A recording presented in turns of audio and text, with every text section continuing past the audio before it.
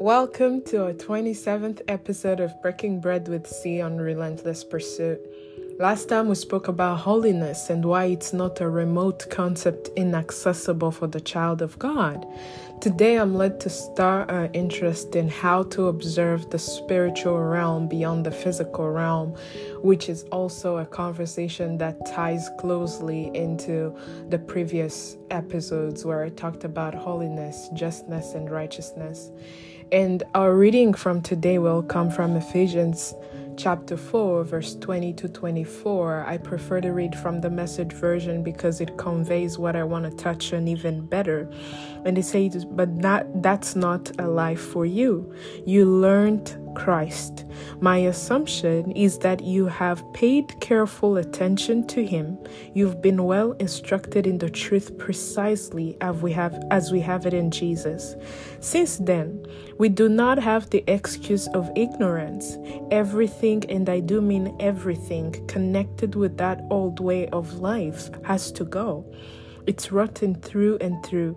Get rid of it and then take on an entirely new way of life, a God-fashioned life, a life renewed from the inside and working itself into your conduct as God accurately reproduces his character in you. I think I touched base on it in my previous episode concerning holiness and how we are made holy because God is, not because of what you and I could possibly do well, not because of how eloquent we are in the matters of scripture, but because we walk in it. We have a God-fashioned life. We have observed, understood, and discerned Jesus in everything that we do. I often tell people that I have made it a habit to ask God literally everything, down to the clothes that I'm going to wear that day, down to if I'm going to style my hair in a different way. And some people might count it petty. They might think, really, God has even more important business on your life. But there's a song that I love so much, and it says, though we are many, he engages us one-on-one. You still engage us one-on-one, talking about God. And so I do not think of God as a very busy spirit that's taking care of even more important people outside of me. He calls me his child, and just as a parent knows how child 1, child 2, child number 4, child number 5, just as they know how to talk, how to relate to each one of these children, I consider that God has time for me. God cares about what I care about. God cares that I can't sleep. God cares that I am worried. God cares that I'm having question concerning going to a certain place or not going. God cares about all these things. Else scripture like he gives rest to his beloved would not be in the Bible. And so when I'm struggling to sleep, I'll just say, Lord, your word tells me you give rest to your beloved, and I am your beloved. So I expect rest to operate in my life. And those are the things that please God because you are believing him with a childlike faith. Now, the people who are obstinate about appealing to logic, about a logical end in every single thing they do, definitely miss God. They definitely will miss the supernatural. They will miss God's sovereignty in the everyday choices of life. Now, back to what we were talking about. The Bible says, living a God-fashioned life, a life renewed from the inside.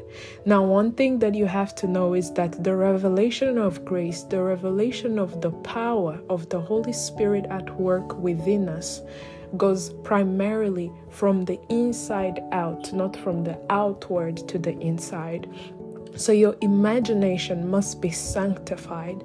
You have to be in a place where you relate to the spiritual realm primarily before you relate to the physical realm, and ask yourself questions in the face of any kind of circumstance. You look at a sick person, or they are giving you a report concerning your health situation. And the first thing you ask yourself, what does the word say about this? And you will immediately remember that scripture talks about by his stripes we are healed. Now, a person who did not live during the time of Jesus, does it mean that this scripture is not effectual for them? Absolutely not. So if the Bible says by his stripes you were healed, it means that you were healed even before you got sick. Now, if you envision it in your spirit, you envision it, you take your mind, you take your thoughts captive, the report you got from the hospital, the stories that they're telling you, even how you feel in your body. I think I talked about how feelings are no basis on the dealings of God in our lives. You envision it in your mind, you declare this thing, and you begin to be thankful. The Bible says, enter his gates with thanksgiving. It's not that God is oblivious of what seems to be problematic in your life, but he wants you to magnify the vision of the Spirit, the one that's been imprinted in your spirit by his word, to be your primary reality.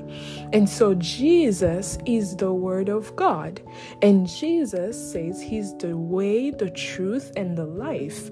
And so our reality, Paul says our reality, Jesus Christ. So the people that are looking for reality might miss truth. But if you know truth, truth informs your reality. And so by his stripes, you were healed. That simply means the intention of God is divine health. But if by means of ignorance, let's say this scripture has not sunk in your heart, you get the sickness, you accommodate it, you say, I am sick of this and that. You are giving it power because the power of life and death is in the tongue. And by means of ignorance, you contract this disease. Now your confession will become divine health, and you will continue to declare this until it undoes the thing that had formed in your mind as your reality, because Christ is our reality. Child of God, you must understand that your imagination is the first thing that permits the works of God to prosper in your life. The Bible says, as a man thinks, so is he. If you think poor, you will be poor. No matter how much you get paid, it will never feel like it's enough, because your imagination is stuck up on the reality that you're poor. So you will always envision a state of lack. You will have about 100,000 Rwandan francs on your account, right? And then you feel like if you tithe 30,000 of that money, the remaining is very little, because in your mind you have set it that you're poor. If you truly believe, have you not seen people who go to the hospital and they are doing well? Matter of fact, they drove themselves there, they are fine, and then they get a report, they become so sick that they need to call somebody to come pick them from the hospital, and yet they drove themselves there. This is because of the power of imagination.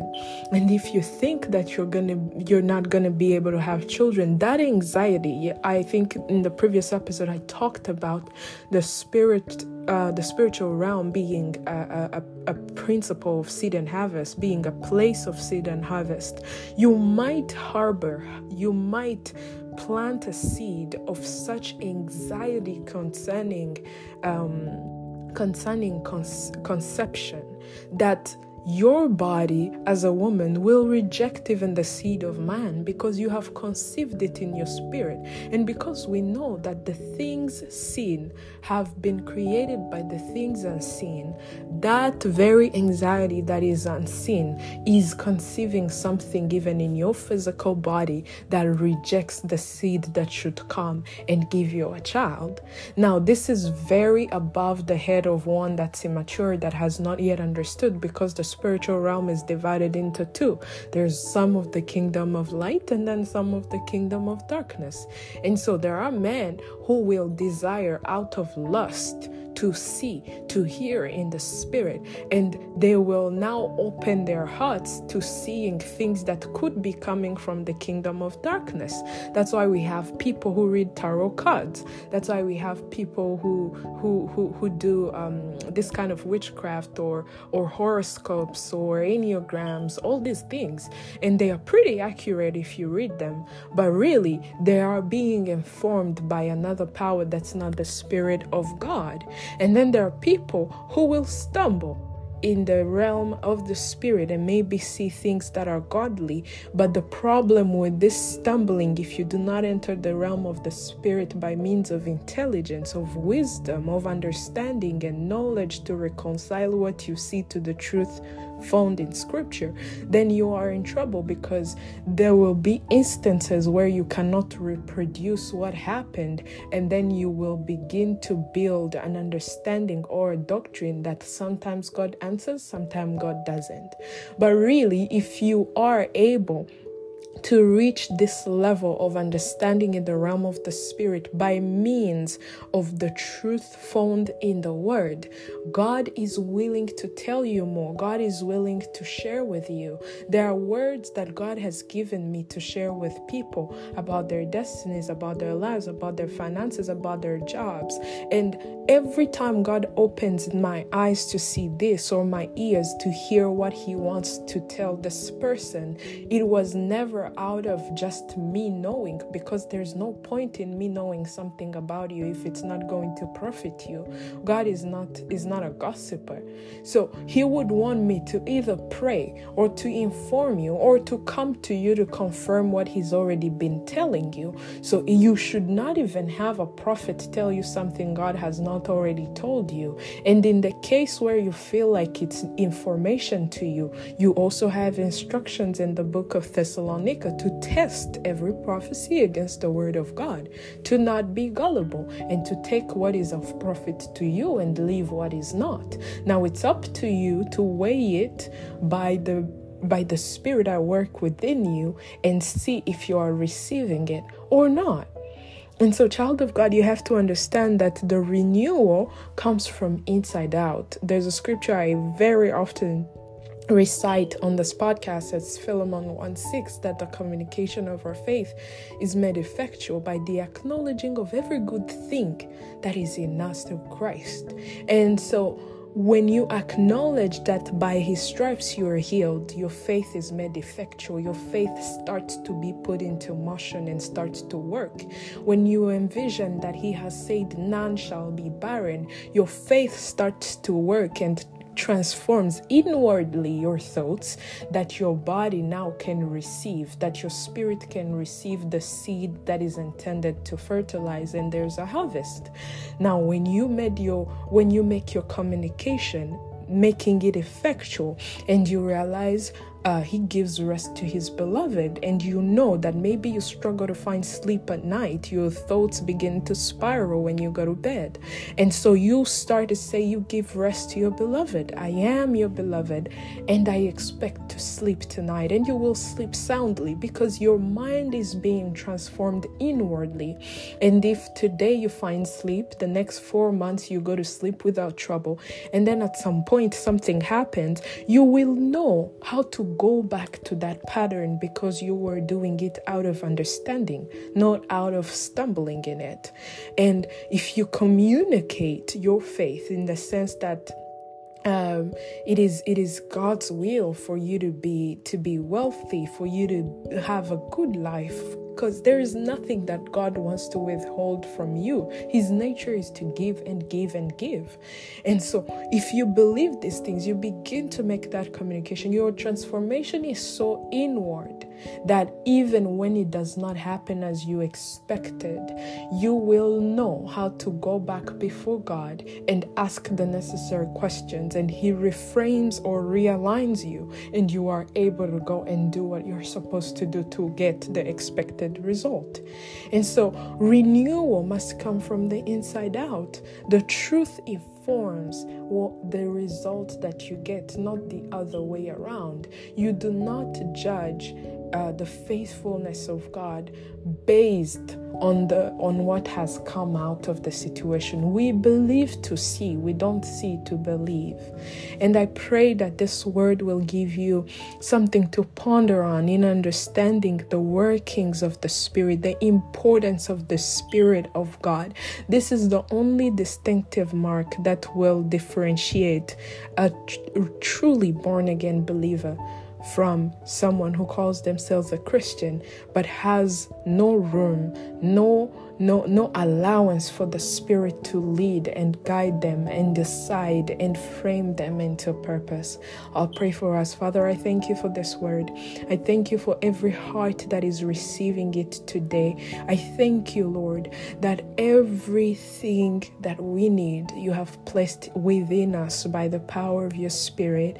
And I thank you that you're imparting the wisdom, the understanding, and the knowledge in your children's life to reconcile everything that you say to the truth found in your word.